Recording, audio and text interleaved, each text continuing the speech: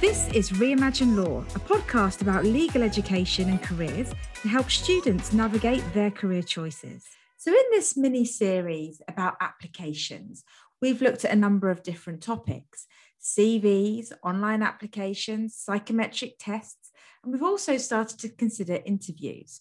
Our last episode looked at competency-based interviews. Now let's move on to talk about strength-based interviews. Okay, so this is something that I'm really passionate about, strengths-based assessments. It's a growing trend, I think, for employers to look at strengths. And what are they? I mean, they are essentially based in positive psychology, in that if you focus on your strengths, if you understand what your strengths are and you focus on them, it's about where you get your energy from. It's not about what you're good at necessarily. Often two go hand in hand for sure, but it's where you get your energy from.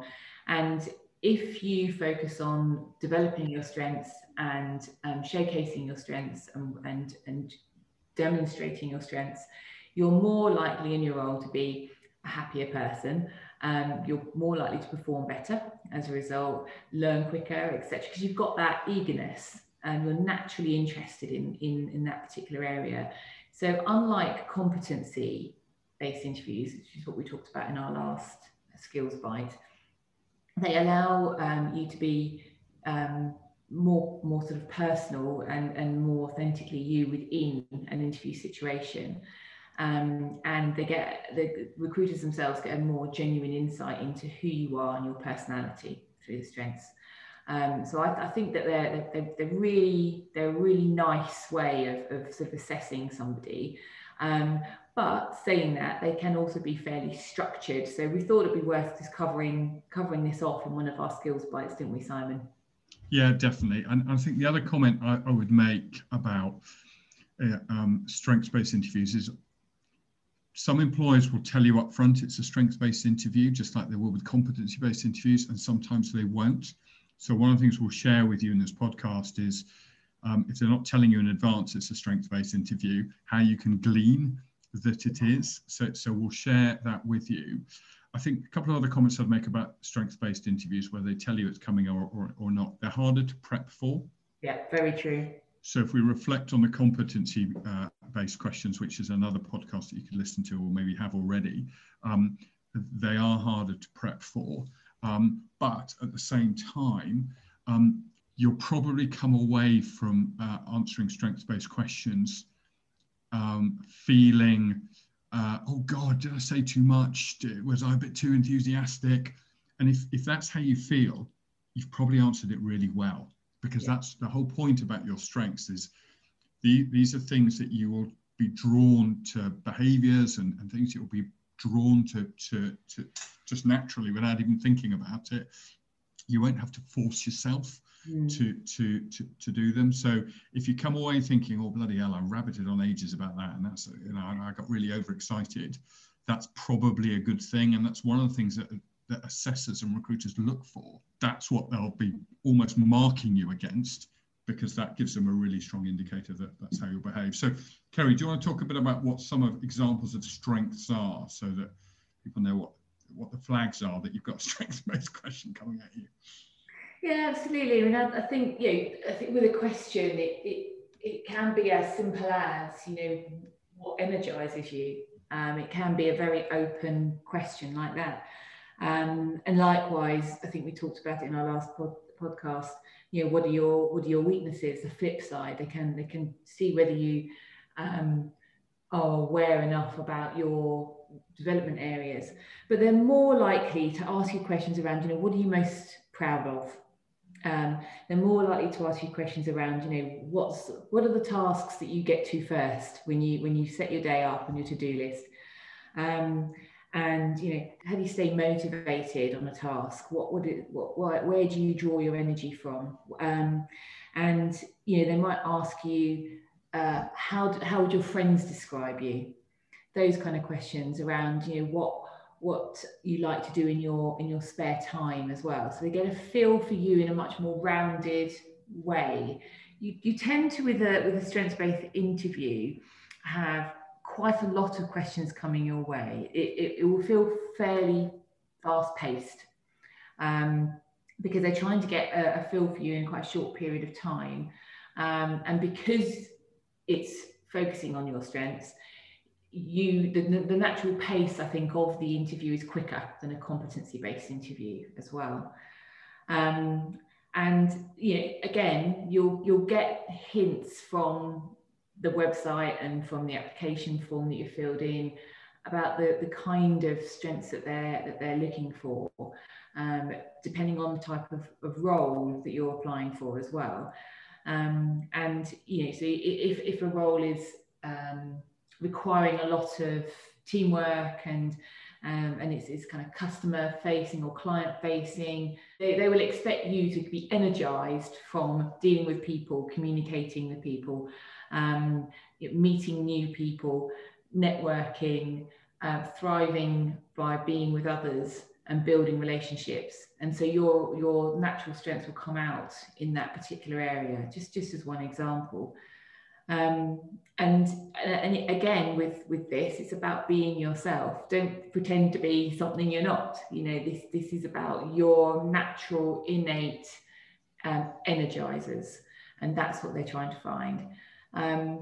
The other thing, just to your point around, if they don't tell you on the website what kind of interview it is, it could actually be a hybrid. It could be a mix of competencies and strengths. So they may well interchange between tell us about a time when, competency-based question, as we talked about before, and a strengths-based question. It could be that the follow-on question from the initial competency-based question is about how did it make you feel? Try to understand the strengths behind it. Yeah, I think that's a really great point about it. It might be a mix. So if you haven't listened to the competency-based podcast that we've done, do have a listen to that one, because it carries absolutely right. It's more common to do that.